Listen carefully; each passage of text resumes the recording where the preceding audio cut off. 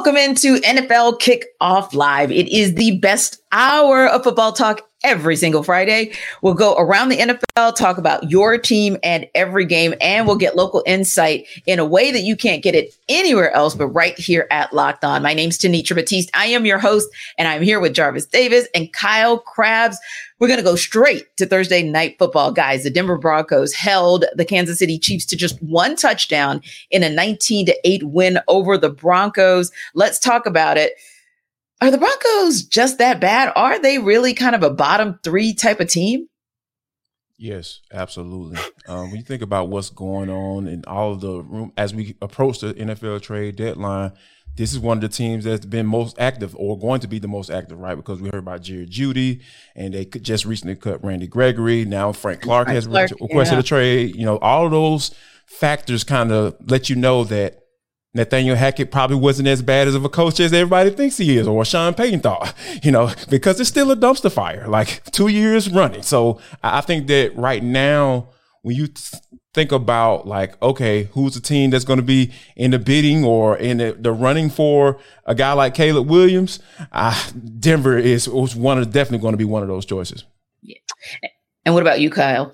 Yeah, I think from Denver's perspective, it's tough because you had this ownership change. You made this big investment for Russell Wilson kind of in the same timeline and hired a coach. Then you fired the coach and now you're sending draft capital for Sean Payton. And it just feels like there wasn't an honest conversation about like where Denver's coming from and like trying to bridge the gap with new ownership and new coaching and a new quarterback and new coaching again. When Denver has endured what has comfortably been the worst stretch of this franchise's history over the course of the past 8 years or so. 5 wins in 2017, 6 wins in 18, 7 wins, 5 wins, 7 wins, 5 wins. And now they're 1-5. And at some point, you got to crawl before you can walk. And for there to be this aggressive kind of push to go get Russell Wilson and trade a first and a second round pick for Sean Payton, you're going to have to go back to square one. And I think the writing being on the wall, and you look at the efficiencies, particularly on the defensive side of the ball and how bad that is for Denver right now. Yeah, I do think this is a bottom 3 team, and I don't think it's going to get much better as the rest of the season plays out either.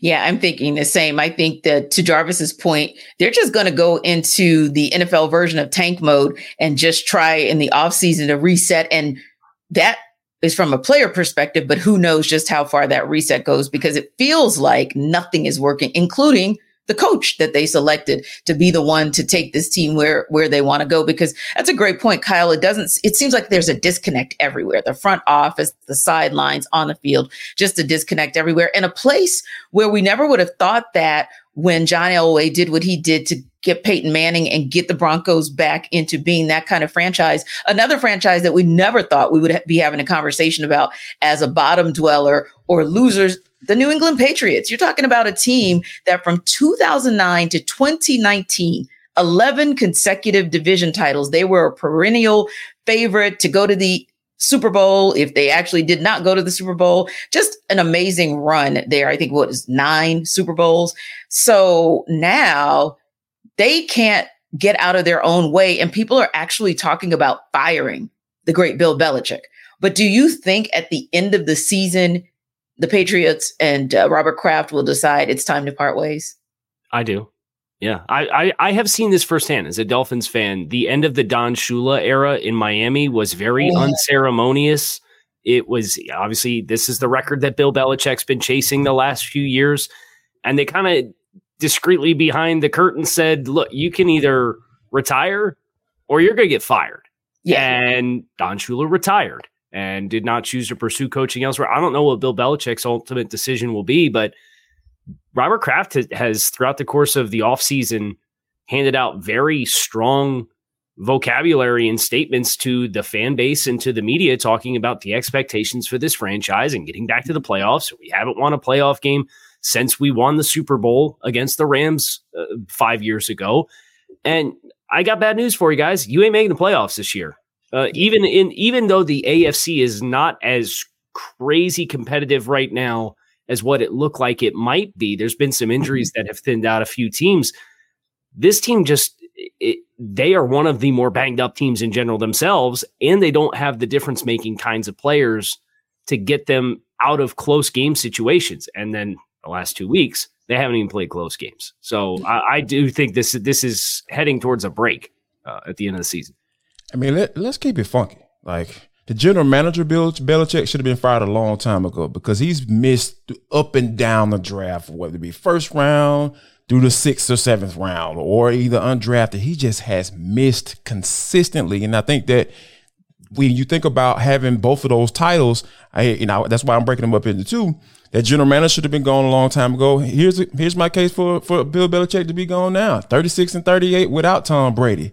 He hasn't made the playoffs without Tom Brady since 2008. Oh yeah, you remember Matt Castle? Yeah, that's a throwback. He was the starting quarterback for that team. So I think that when you think about lining it all up, the Super Bowl appearances like T you mentioned, yeah, I get it. I totally understand it. But it is time comes for a reset. And I think it's time for a reset all throughout this organization, just from a general manager standpoint and a head coaching standpoint, because that Patriot way doesn't put any fear in anyone anymore. Because when you think about the Patriots being outscored 72-3 in the last 2 games, like we're not used that's unacceptable, like regardless of who's the coach, right? You know, if Nathaniel Hackett got blown out like that, and probably did at some point last year when he was the head coach for the Broncos, you would be sitting like, okay, this dude doesn't even deserve to be a head coach. So those same parameters, those same expectations need to be put on Bill Belichick as well, because that is just unacceptable. Now they're talking about Malik Cunningham potentially getting some run at quarterback when everybody was all in love with Mac Jones, and then Bailey Zappi came in. It's just so much stuff. Like, these teams, you see all the outside stuff going on, you know, storylines going on, and within the organization, you know, it's much worse because, you know, they're pretty tight zip when it comes to what's going on behind the scenes in New England. But yeah, this is a situation where general manager should be gone, Bill Belichick, and now it's time to part ways. It's time to do a hard reset with this organization. And it's interesting because for me, I think the same, by the way. I agree that it's just time to part ways. It's that ship has sailed. But I also think he's very fortunate because this is an environment where you don't win immediately, you're gone. But he managed to get 4 extra years, I'll call it, since 2019 because of all of those Super Bowl runs. But you can only do that for so long. And then eventually that good grace that you built up or that cachet that you built up, that's going to disappear. That's going to expire. And I think that time has come because right now the AFC East as a whole are just passing the Patriots by. They're an afterthought. Even thinking about the Jets, people are like, okay, but there might be something there. When the Jets are a conversation and you're not, that's when, it's time to just do a hard reset. Now, got a couple other teams in there that probably need to do hard resets as well. What in the name of Vikings is going on with the Vikings? Wow. Where do you start? Oh gosh. Like, where do you start? Like, I think that, you know, defensively, you know, Kyle has continually pointed out, like, Brian Flores trying to force feed his style of play without the right personnel to be able to match up with that. So I think that when you have that aspect of it, you got O'Connell as the head coach, Kirk Cousins, like, he's just average. Like, we don't have direction at the quarterback position. That puts you behind the 8 ball, especially in a league like today, because I mean, essentially the NFL is begging you to throw the football. You know, that's why Kirk Cousins has had some success in the regular season. But when it comes to those big games and those primetime games and playoff games, he disappears because things are different in the playoffs. They ease up on those. Hey, let's let everybody score all those points and let these guys kind of play some real football. So I think that's why you start to see those things, those windows start to shrink, and you start seeing him turn the ball over or say, "Oh, why is the dude doing this? He didn't do this in the regular season," because things change when you get into the postseason. So I think that when you have, you know, all of those factors coming into play. And we know the Vikings have been known for with Mike Zimmer as being the head coach, their defense. That was their identity. They don't have an identity now because their defense is not what it was, because they, like you said, they don't have the personnel. So I think that when you think about putting all those factors together, that's why you have what you have up in Minnesota. But interestingly, Kyle, we don't talk as much about Minnesota and they're 1-4 as we do about Chicago and they're 1-4. It's like Chicago has been dragged through the mud about just winning one game. But I'll be honest with you, I was kind of, and I, of course, have been following, but it's kind of shocking. Like, man, I wonder why we don't talk about it. Why do you think there's so much more conversation about the Bears than the Vikings, especially because the Vikings were one of those teams that went off last year, of course, in the regular season, and then kind of fell off the cliff in the postseason. But ultimately, do you think they're showing who they really are this year? I think at some point, regression to the mean is one of those things that usually happens in football. And here's some numbers for Minnesota. Last year, they scored 424 points, which was the fifth most in franchise history. And they had a minus 3-point differential because they allowed 427 points, which was a bottom 6 record in franchise history for most points allowed.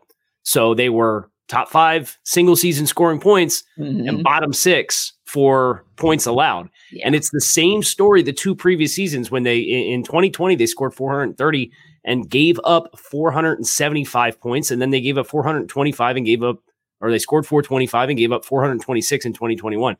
So they have been 27th, 30th, and 31st in yards defensively.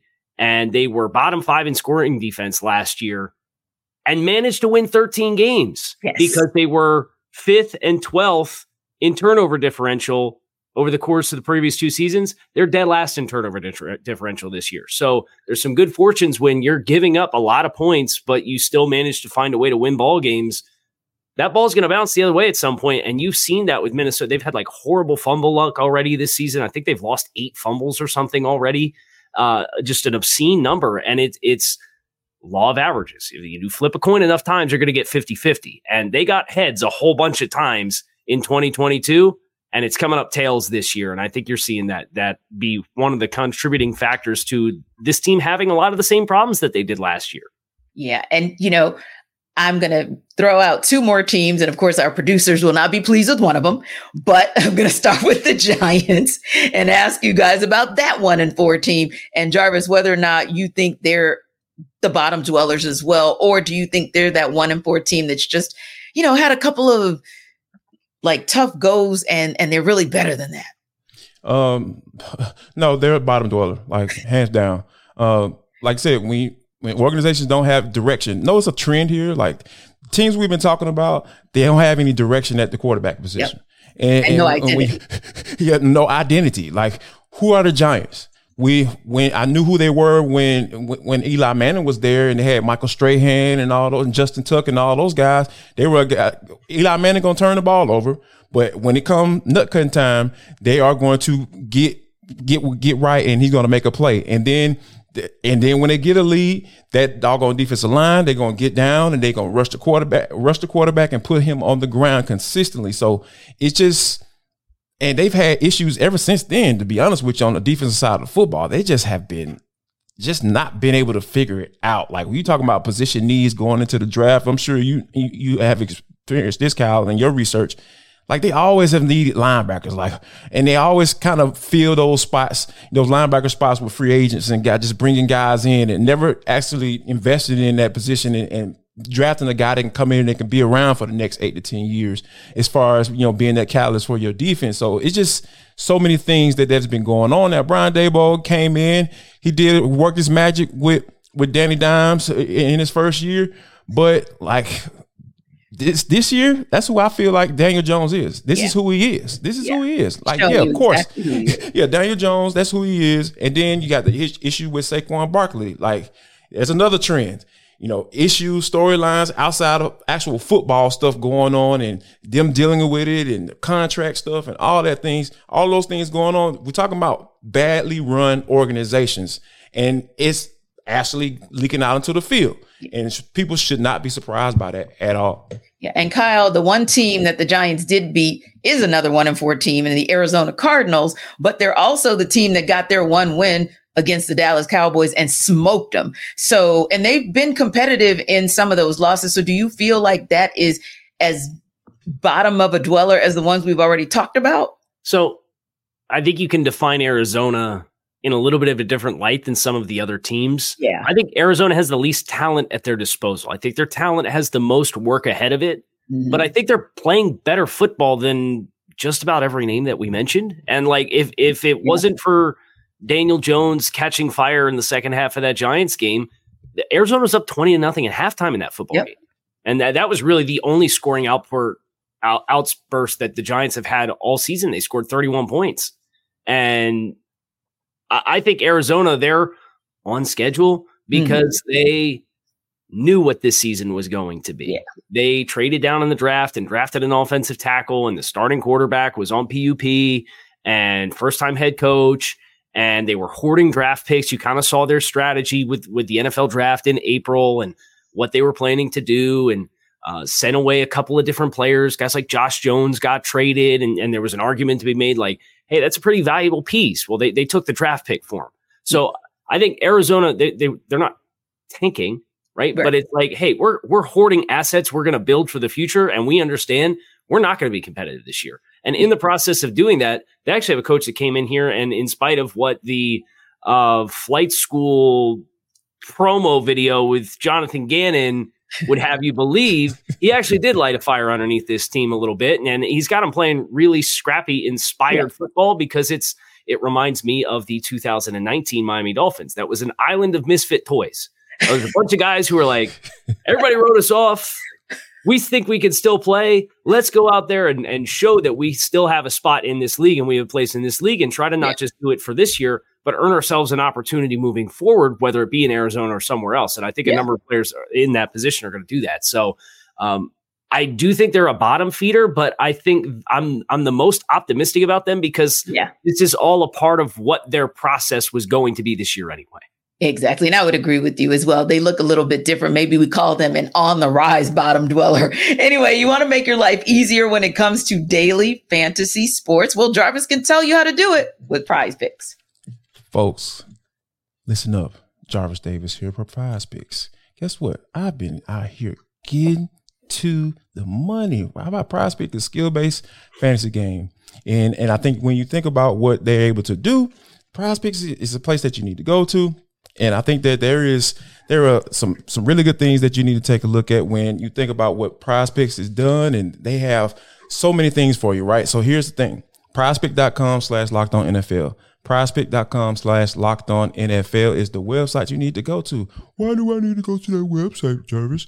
Because they're going to give you a first deposit match up to $100.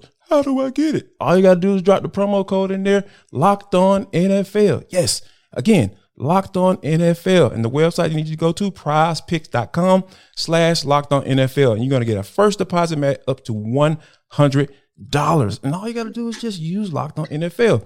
I'm talking about it's easy stuff. All you got to do, pick the players, and pick the over or the under. It's it. It's so simple. You don't have to worry about trying to collect your money at the end of the year and going and dealing with injuries and trying to go through, the waiver wire and all that stuff. It's none of that. Just go to right there, pick your players, hit the over or the under. It's against the numbers, guys. That's all you got to do. So PrizePick.com/LockedOnNFL, and you're going to get a first deposit match up to $100 with Prize Picks.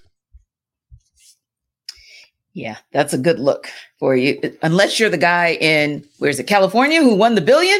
You probably want to go with Prize Picks. At any rate, the Detroit Lions have been on a roll, and we know that personally, right, Jarvis? But the Detroit Lions have been on a roll that is not as surprising because we really saw them on the rise at the end of last season, whereas you can argue that a surprising team on the rise is the Tampa Bay Buccaneers and what they've been able to do with Baker Mayfield under center. Now, this week, the two face off in the game of the week, and for predictions on how this will shake out, here's Matt Derry of Locked On Lions and James Yarko of Locked On Bucs.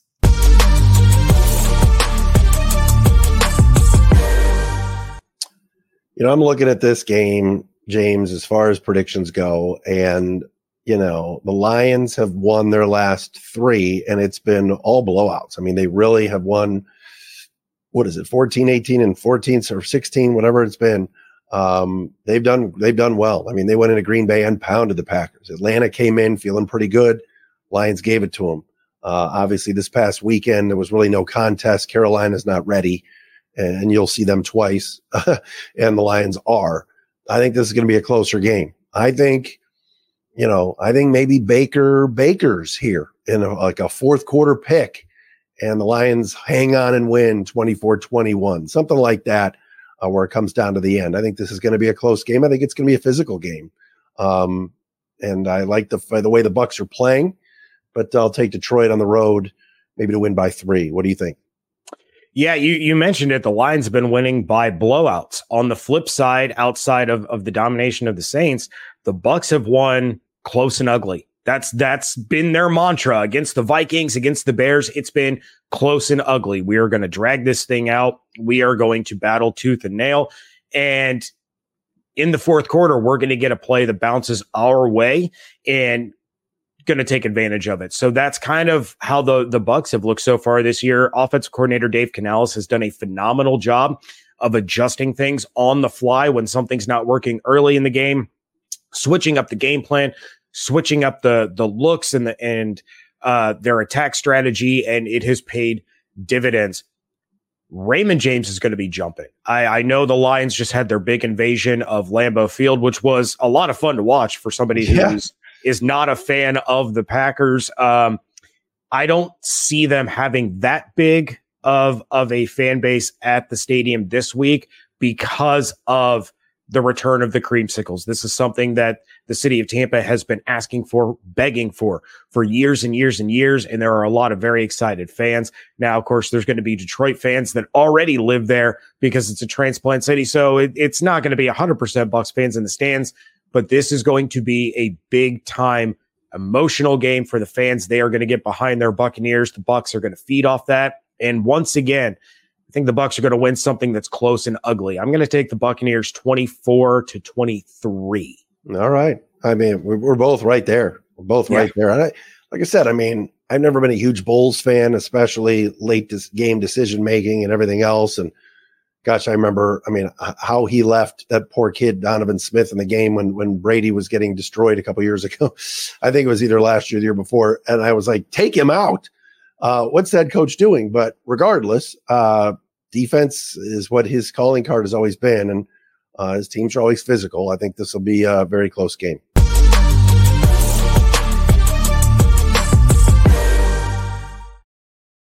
Now, I think they will both be surprised because they might have a few more Detroit Lions fans than they realize because it is time for the snowbirds to start coming south, the snowbirds, right? So, and I don't know if they get to Miami, but they certainly get to Tampa. And I know that because I used to cover the Bucs in Tampa. And yeah, that dreamsicle, icicle, purple sickle thing, or what is it? Orange sickle thing they got going on. Yeah. People have been lobbying for that for a minute. But anyway, let's talk about what's going on the field between those two teams. Do you guys think, first of all, that the Lions are a top contender in the NFC? I mean, Jarvis, do you think that they have at least cemented that status through this first, maybe third of the season? Not top contender, one of them, yes. Yes. I would definitely say that because, San Francisco is hands down the team to beat right now in the NFC. But when you think about what the Lions have done, Dan Campbell, and I know I was one of those people making fun of a press conference and biting ankles and eating sugar cream, sickle pops and all that stuff and snatching it from babies, all that stuff, just crazy stuff, right? And when you think about that, though, being a former athlete, I can understand why players get behind that because, if you got a little psychotic like feel vibe to you. I mean, you have to have one if you're going to be a professional athlete for sure. I will say that. And Dan Campbell has done that, right? And he's been in those trenches, so he understands it. So you understand why the identity of this team, hey, it's going to be a knockdown, drag out game, regardless of the score when you come and play in Detroit. And to actually say those words, it sounds weird, right? Because my neighbor is a Detroit Lions fan, and he's still kind of saying, man, I don't know, Jarvis, man, I don't know. We just going to take it game by game. I was like, you're supposed to talk like that. Like, you're a fan of this team. This team has been awful for years. So, yes, get behind this squad because this is something to have a foundation. They have an identity. They have direction at the quarterback position. You can believe what Dan Campbell is saying when he's in those post-game pressers or talking to the media leading up to that, whoever they're going to play on Sunday. So, yeah, this is something that, I feel like they are a top contender in the NFC, hands down.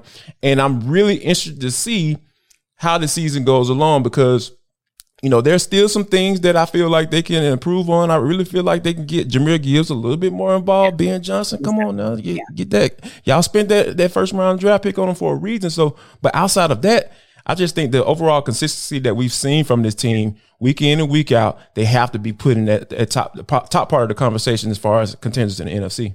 Yeah, consistent and complete. And Kyle, if the Bucs are somehow able to pull out the W in this game, does that put them into not a top contender, but the top contenders conversation?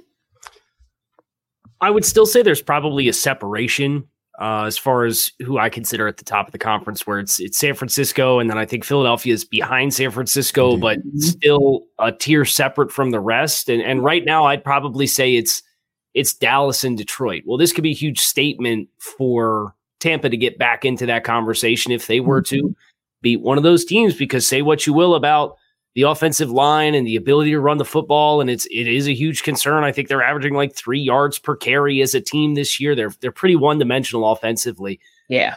Defense is balling out. They got 10 turnovers in 4 games. They've given up less than 375 yards on offense in 3 of the 4 games that they've played. The Eagles lit them up for 472 on the Monday Night Football game that they played. And yet they still managed to keep that reasonably close as far as the game. It was just they couldn't get anything going offensively. So I do think from Tampa's perspective, especially in the South, where what's Desmond Ridder going to give you each and every week? Is New Orleans, did they catch lightning in a bottle with the scoring outburst against New England? Have they figured out their offensive woes? Or are they still going to kind of be clunky and herky-jerky? Like, that division's open. Right. And I think an opportunity for Tampa to beat a team like Detroit would really go a long way. I think in serving as their statement to say, hey, we're going to be a force to be reckoned with in this division. Right. But I still would probably say that I would favor them behind each of the 4 teams that I already mentioned in the conference. Yeah. And I think it is those 4. And then it's maybe, like you said, that second tier and then your bottom dwellers. And interestingly enough, that same Detroit Lions team, of course, beat the Atlanta Falcons. So I do think it may be a statement kind of game for the Tampa Bay Buccaneers to say, hey, we haven't played you yet, Atlanta Falcons, but we're going to beat a team that beat you. So we can show you that we're really, I don't want to say real, but yeah, kind of show that we're not pretenders. And Jarvis, in order for the Buccaneers to do that, they still need to be getting what they've been getting out of Baker Mayfield. Are you surprised at how effective he's been under center? I'm waiting for the ball to drop on this one because it's going to take a lot more than 4 games for me to be all in on Baker Mayfield. I'm not sold on him just yet because I really feel like this is going to be one of those instances where we was like, man, he was playing so well to start the season. Now it's just kind of like, and then, now the Buccaneers are second in the division now. They were they were at the top of the division when they were getting ready to play against the Detroit Lions. So I think that this is going to be a scenario where I understand that he's been playing solid. Like, we've seen this movie before. Like, he played solid in Cleveland, so and with a bad shoulder, going through the season like that, and doing what he can to kind of, get that team where it needed to be. So I think he's in a situation where even when he was out with the Rams, he started off playing really well, and everybody was like, "Oh yeah, Baker's back." No, this dude eventually, once tape gets out, guys watch it, and eventually you're going to get exposed for who you are. Time and time again. It happens 100% of the time in the NFL. And I think that this is one of those situations where Baker Mayfield he's going to eventually show himself.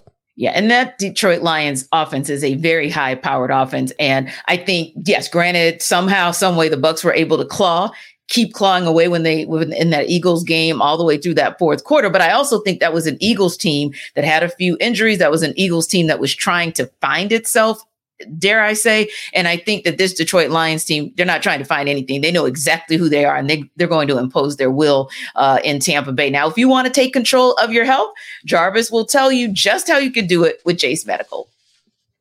Folks, listen up. Jarvis Davis here for Jace Case. This episode of NFL Kickoff Live is brought to you by Jace Medical. Yes, Jace Case provides 5 life-saving antibiotics for emergency use.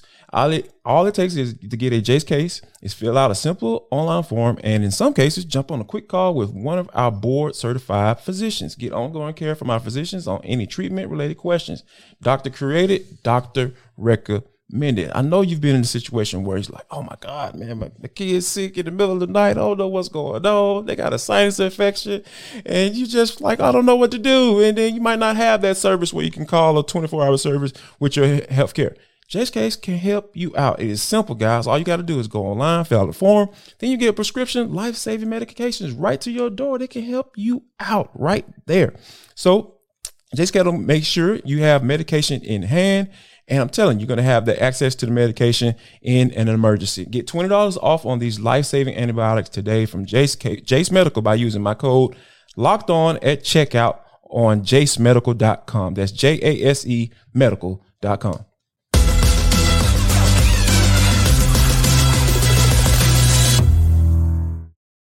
Well, I don't know if Jace Medical followed a team out of the Windy City or not to heal them of whatever their internal issues were last week, but they were sure looking good as the Chicago Bears were on the receiving end of jokes at the beginning of the season. Then all of a sudden last week, they kind of woke up against the Commanders. Now, this week, they're facing one of the teams we have called bottom dwellers right there along with them in the Minnesota Vikings. So can they cover the 2.5-point spread? Well, Lauren Cox from Locked On Bears is here to tell us why they can. The Chicago Bears will cover a 2.5-point spread against the Minnesota Vikings in week 6.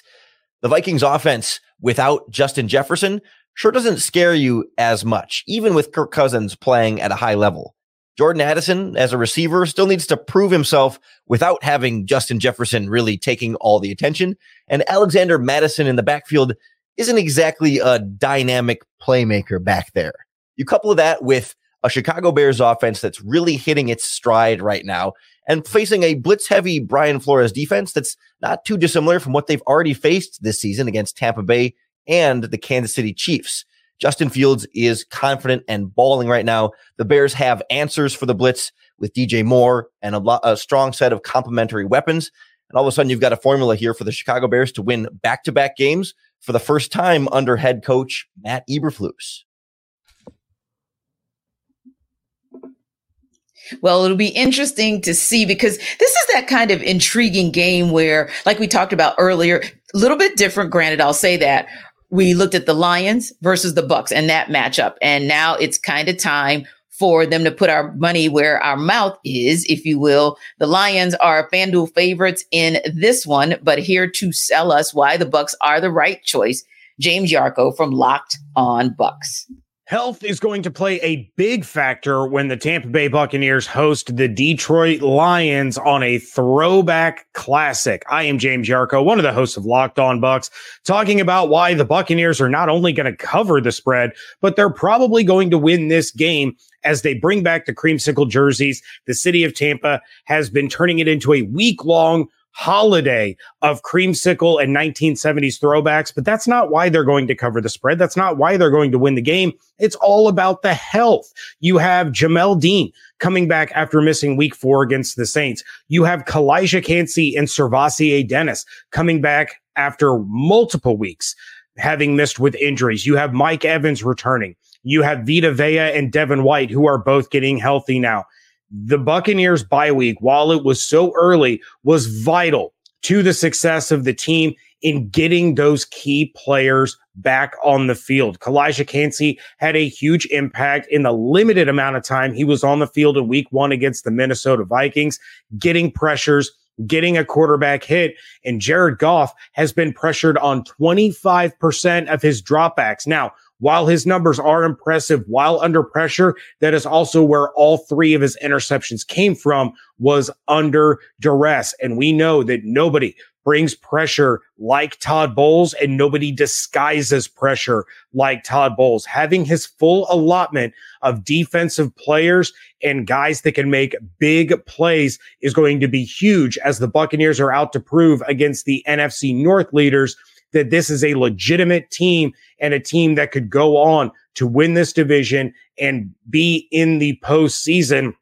This is more than just a flash in the pan over the first 4 weeks, and it all boils down to the fact that the Tampa Bay Buccaneers are finally getting healthy.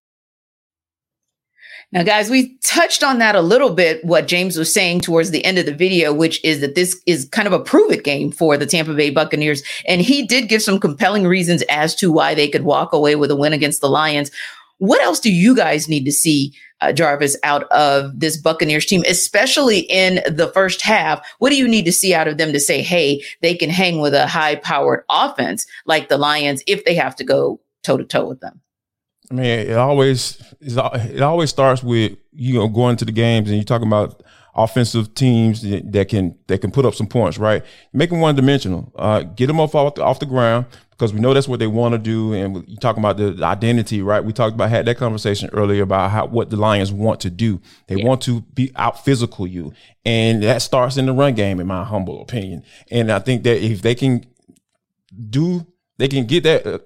Get them up off the ground early on, and have a guy like Vita Vea can help with that situation. Devin White coming back, yes, that can help as well. So I think those are some key additions that James brought up that I feel like it's going to help them out a lot, because if you're having offenses having a two-way go throughout that for 3 and 4 quarters, like that's how you end up with 30 to 35 points, at the end of the game. So I think that if they can get him off the ground, and Vita Vea establishes himself like I know he can, and up front, I really feel like this is going to be one of those situations where we're looking at like, okay, this defense for the Bucs is probably one of the better in the league if they can hold Detroit under that 20-point mark, like we talked about when they played against the Falcons. And Kyle, that's a word, because the Buccaneers defense may actually be their best offense against the Lions. Yeah, I agree. Especially when you consider, Jarvis talked about the rush defense for Tampa Bay and what Detroit wants to do offensively. Mm-hmm. They gave up 201 rushing yards against the Eagles in week 3. The other 3 games were 41 yards, 67 yards, and 70 yards for their other 3 games to start this first month of the season. Mm-hmm. And I think about 2 other areas for Tampa defensively that I think are going to be really important. They're one of the best red zone defenses in football. So if Detroit's going to move the ball, you can bend, but don't break. They've given up 3 touchdowns in 11 trips to the red zone defensively. Tampa has thus far this season. That's the second best touchdown percentage ratio defensively in the league. That's critical. But the area that I think they need to be better is on third down. They're giving up first downs on 47% of their third down opportunities defensively. That's a bottom 4 number in the league. So if they can get third down, win against the run early, force them into long distance third down and distances, and then you can bring pressure at Jared Goff in those instances and try to really be compressed on the back end and force him to take sacks and force them to punt the ball.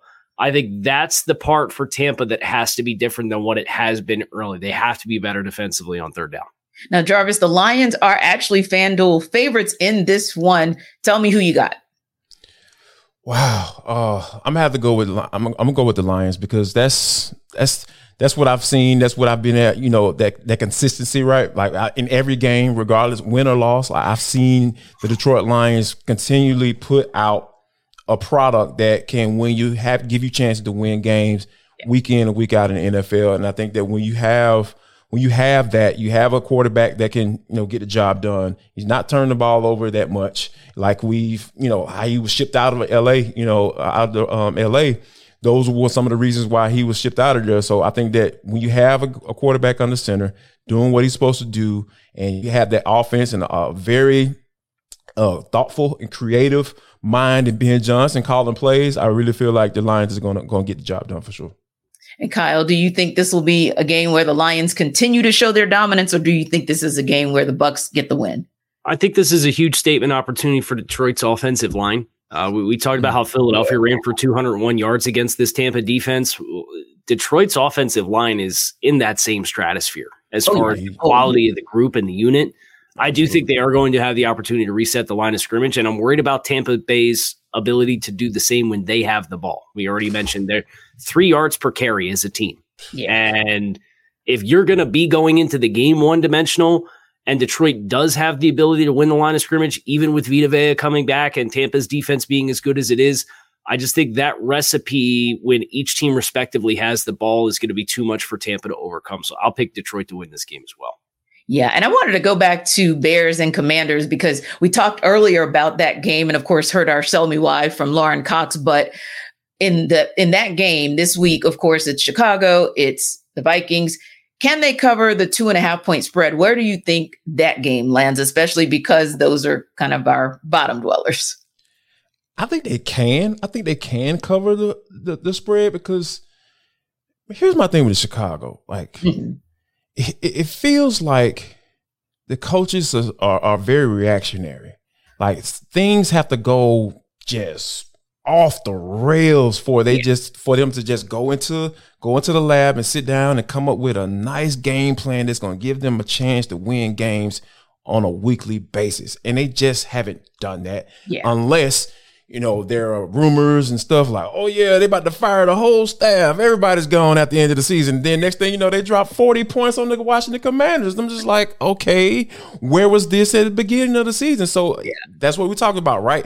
Organizations, no direction at the quarterback spot. Although I do like Justin Fields. I like his capabilities. I feel like he's going to be a good quarterback in the NFL outside of the city of Chicago when he gets a real opportunity to be with a real coaching staff. Yeah. But, the head coach, Matt Eberflus, he's not a leader, and you had the defensive coordinator dealing with the whole FBI investigation. See how there's a trend here. Like, we've been talking about this on this show all day. Yes. It's just so much stuff going on that it really doesn't have anything to do with football. And then it's just leaking out onto the field and you just have the wrong people in place. And I think that right now, if they're able to come up with a game plan, if they are hearing those rumors that they're about to be fired and Luke Getsy, they're about to get fired during the season for the first time ever, in Chicago Bears history. Yeah, I feel like they can cover this bad boy because they have the talent to do it on the offensive side of the football.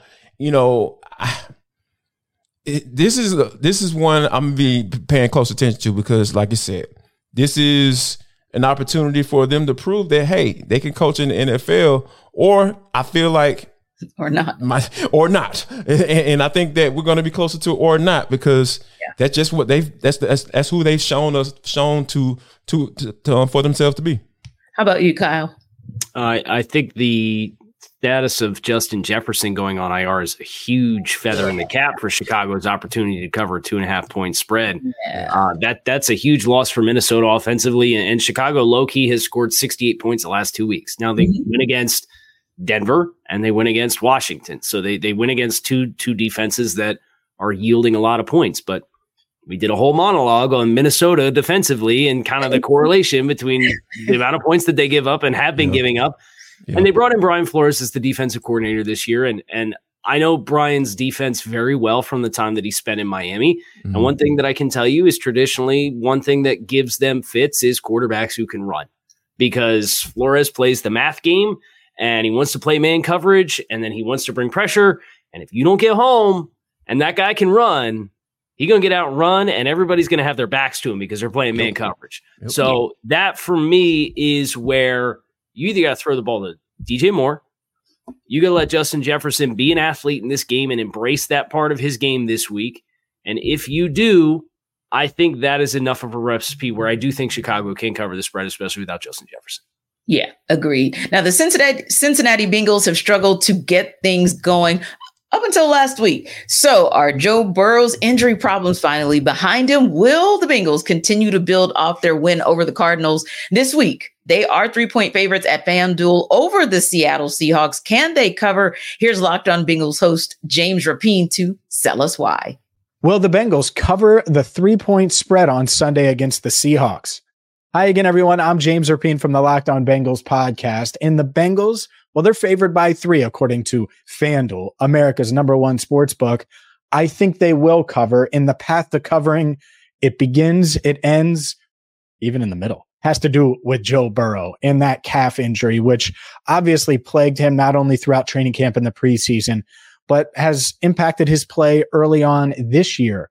We saw him last week look as close to Joe Cool as we've seen all season long, threw for 300 plus yards, was completing passes left and right to Jamar Chase, who finished with 15 receptions, which was a team record. And so you need Joe Burrow to perform like that. This Bengals team is a pass-first offense. So protecting Joe is obviously always really, really important, especially against the Seattle defense. It's a really good secondary. They have a bunch of different guys that get after the passer without necessarily blitzing. So this Bengals offensive line will have to step up and perform at a high level. And then will they have T. Higgins? If they have T. Higgins, that would go a long way as well. He's dealing with a fractured rib right now, missed last week, was a limited participant in practice. But even if they don't have him, they have other guys like Trenton Irwin and Andre Yosavash, Tyler Boyd, of course, that they believe in behind Jamar Chase. On the reverse side and on defense, this Bengals team, they need to take away the run. Kenneth Walker, Zach Charbonnet, that two-headed monster for the Seahawks, they want to establish the run and then use that to open up the downfield throws to DK Metcalf, Tyler Lockett, Jackson Smith, and Jigba. If you can take that run game away, at least some, then maybe it'll limit those explosive plays that the Seahawks haven't hit on much this year, but you know they want to, and it's just a matter of time with Geno Smith at quarterback. He's really taken the NFL by storm, the Seahawks by storm, and has them in a good place at 3-1. So this is a tough challenge at home for the Bengals, but if Joe Burrow is right, this Bengals team can certainly get it done on Sunday. For more, make sure you check out the Locked On Bengals podcast. Quick thoughts on Bengals Seahawks, guys. Yeah, if Joe Cool is healthy, this team has an opportunity to win. And if they can get the ball, get that pill into Jamar Chase's hands, which they did last week, I was like, man, Lord knows he helped my fantasy team out. Oh, I've been struggling, guys. But yeah, I think that if we've been kind of wondering what's going on with Joe, and for him to kind of put together the type of game that he did last week, I really feel like I'm going to roll with that 9 times out of 10 because we know what his capabilities are. He has NFL MVP type talent. Indeed. Yeah, I think the other storyline for Cincinnati is defensively. What's going on? They've kind of come alive with injuries the last 3 weeks. They have 6 turnovers in the last 3 weeks. But from a rushing defense standpoint, you know, Joe Burrow ain't going to help you on run defense, and yet you've given up 206, 178, 173, and 142 rushing yards to opposing teams in 4 of your 5 games. And Lou Anarumo's defense is in several years of the system.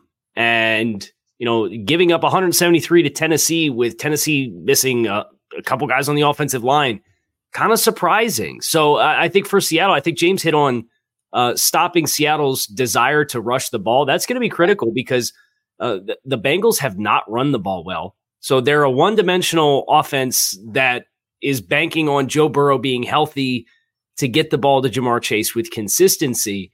And if Seattle's able to play possession and control the clock, I do think that's a storyline here that it doesn't trend well based off what Cincinnati's done thus far this season, but that's going to be the storyline of the game. I see this as a coin toss game. I could very easily see Seattle winning the game, but it is Cincinnati at home with a little bit of momentum after last week's win. Yeah. Now, you want to make your life easier when it comes to daily fantasy sports. Jarvis can tell you how to do it with Prize Picks. Hey guys, Prize Picks is the most fun I've had in my life.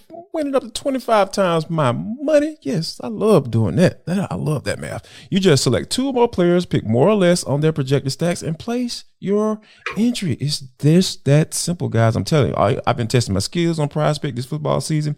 It's the most exciting way to play daily fantasy sports. It's simple to play, and I can make my picks and submit my entry in less than 60 seconds. Yes, I'm talking about instant money. I love that, guys. I'm telling you, it's so great. Prize Picks offers weekly promotions that can lead to big payouts like Taco Tuesday. Each Tuesday, Prize Picks discounts select player projections up to 25% to provide even more value. So all you got to do is go to prizepicks.com/LockedOnNFL and use code LockedOnNFL for a first deposit match up to $100. Yes, I said that right. First deposit match up to $100. Use the code LockedOnNFL and you can get in the game. Prize Picks, guys, is daily fantasy sports made easy. Now, bye weeks have actually started. It seems so early for those, but yes, they have started, which can always be complicated for fantasy football owners who are 3 players that you might have stashed on your bench that need to get into your lineups this week. And I know Jarvis mentioned his fantasy football team earlier, and we'll talk about it on the other side. But for now, here's Locked On Fantasy Football host Michelle Majuk with your answers.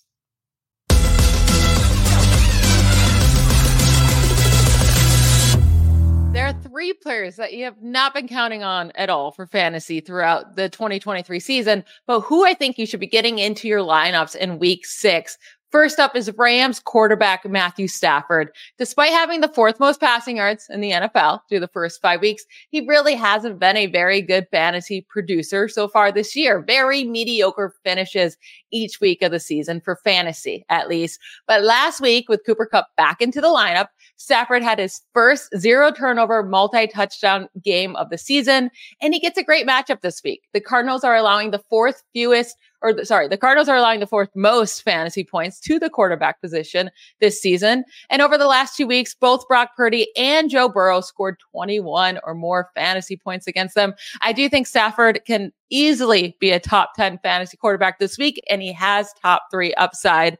My next guy up is Minnesota Vikings wide receiver KJ Osborne. Of course, with Justin Jefferson out, everyone is very excited about first-round rookie wide receiver Jordan Addison, and he will be great. I'm very high in Jordan Addison this week. But also don't forget about the Vikings' other wide receiver, KJ Osborne, who last week, he tied Jordan Addison for the most targets on the team with 9. And don't forget, last season when Adam Thielen was struggling with the team, the Vikings gave KJ Osborne more opportunities, and he really came through, scoring 15-plus fantasy points in 4 of his last 5 weeks last season. So I believe KJ Osborne is a very solid flex play in week 6 against a very soft Chicago Bears secondary.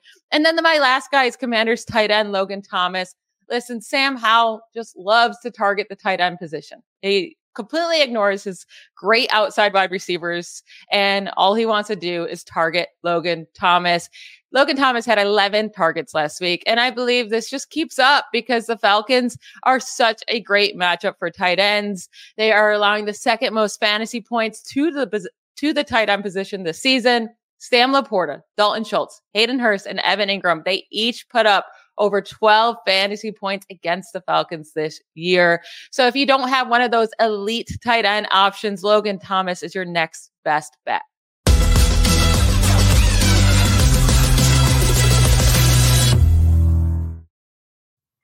All right, guys, tell me a little bit about what you were thinking as you were listening to Michelle give us some guidance on what we're going to do on the fantasy side. I thought that Logan Thomas was an excellent pick. The Falcons have struggled with tight ends for a long time. That was my thought. To be honest with you, T, I got him on my fantasy team. I went to the scrap heap and said, "Oh yeah, let me get Logan," because I hit with Dalton Schultz last week, and I'm riding that doggone train with Logan Thomas as well because it's just.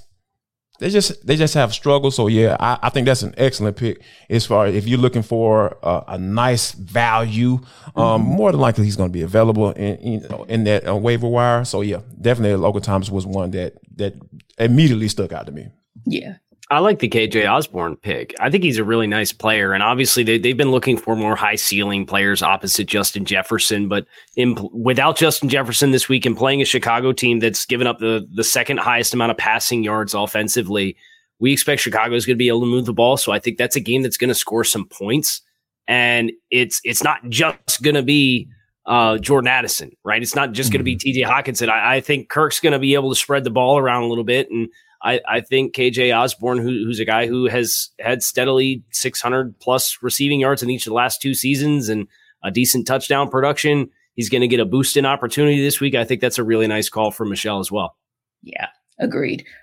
So yeah, I love how you said, pick up some people off the scrap heap because quietly, I think both of those, KJ Osborne, London as well, I think both of those have a great opportunity to kind of sneak up on fantasy football players and kind of give them an opportunity to get some, I'll say free points because nobody else will probably go after those players. Now, I wanted to talk to you guys as well about a couple of key matchups that are coming this weekend. Let's start with the London game. Speaking of London, the Tennessee Titans are there and taking on the Baltimore Ravens. And we kind of saw the Baltimore Ravens, if I do say so myself, implode against my Pittsburgh Steelers last weekend. So what is this looking like? Is this looking like an opportunity for the Titans to maybe get a win and kind of bolster things on their side as they've had moments, or is this Baltimore's week to bounce back from the debacle of last week? I think this Tennessee team is what we've come to expect the Patriots to be post Tom Brady, where they run the ball, they play tough defense, they're really opportunistic at times. They're going to get games close into the fourth quarter, and they're going to play good situational football and bank that you're going to shoot yourself in the foot. And they're just not going to beat themselves. Case in point, they're 9th in the league in scoring defense. Now they're 26th in scoring offense. So they have a minus, I'm going to do math here live on the show, minus 5-point differential on the season thus far, which is obviously not great, but they're 2-3. They have an opportunity to try to play close to the vest and force Baltimore to get one-dimensional, to try to move the ball with consistency and beat them. I think they have some athleticism on the second level and on the edge of that defense in Tennessee to kind of combat if Lamar Jackson tries to get outside the pocket and they try to move the launch point for him. So I think this is a pretty competitive game. I do think Tennessee's going to have to hit a few explosive plays to win the football game, and that's Treylon Burks not playing in this game. I know he's already been declared out. That hurts the resume a little bit, but if they can find a few explosives and they win the turnover battle, I would say that if you gave me those two things, I'd pick Tennessee to win the game. Yeah, and we saw last week, Jarvis, that an explosive play by one George Pickens pretty much deaded the Ravens. So how do they stop that from happening so that they can get the win this week? Yeah, I think it's going to be one. You have to maybe have to go back to what you used to do last year, right? Like, because with Todd Monken coming in as the offensive coordinator, you want to kind of open up the offense a little bit and have Lamar Jackson run a 20th century type situation, 20th century type offense, like a modern day offense. And I think that when you get into these games like that, style makes the fight, right? We know what Tennessee wants to do, like Kyle mentioned. They want to be able to run the rock and play good defense, and hopefully their quarterback can make a play to put them with more points at the end of the game. So I think that, and the thing about it is, I feel like Baltimore is built to do that too. Because of the success that they've had in the previous offensive play caller. So when you have all of those factors coming into this game like this, and losing the game like you did against the Pittsburgh Steelers, and Joey Porter Jr. out here talking trash to everybody, he kind of feeling himself like his daddy, stunned like his daddy, I guess, But I think that this is a situation where you can get right, and I really feel like they can, because I feel like Lamar is still ready to kind of take it to that next level as far as like really establishing himself as a guy who can throw the ball around, because like you said, he has the weapons. He's targeting a guy like Zay Flowers who can take the top off the defense. And I think that if they can continue to tap into that, I really feel like they can win this game. All right, now, guys, I got about 60 seconds for each one of you to talk a little bit about the teams that you cover. Miami is going to have an easy peasy Carolina Panthers this week. Don't do that. I'm just trying to be like uncomfortable up here, right? And then, of course, we'll come back next week and talk about an L when you put that out there. But anyway, what do you think about how Miami's going to play against one Carolina? Well, Carolina's really banged up too. Frank Reich came out and said there's going to be about 5 starters that aren't going to play, including Von Bell, which is a really surprising name. You take that with J.C. Horn at corner, and they're going to be licking their wounds a little bit. Xavier Woods, the other starting safety, is out as well. So they're missing 3 of their 4 starting base secondary players against Miami's passing offense, which is a really bad mix. I think for Miami, this comes back to trying to maintain the momentum that you have running the football. They are almost at 1,000 yards rushing on the season through 5 games. And that's not been the case for the Dolphins as a football team in a really long time. So as they get later into this season and they want to make sure they continue to be balanced offensively, you're going to play Philadelphia next week. You're going to play Kansas City in 3 weeks. You're going to want to make sure that offensive rhythm is in place. And I think this is another good opportunity without Devon Achane, who just went on IR. Are you bringing back Jeff Wilson? Are you putting Savon Ahmed into that second running back spot? Make sure that you're hitting on all cylinders in the run game, because you're going to need that in the next couple weeks. Indeed, Jarvis, just 30 seconds, but tell me how give me one key to Atlanta getting a win over the Commanders this weekend. The Falcons had a clean bill of health on their injury report, had a couple of guys kind of lingering on there, limited down there. Now it's completely clear.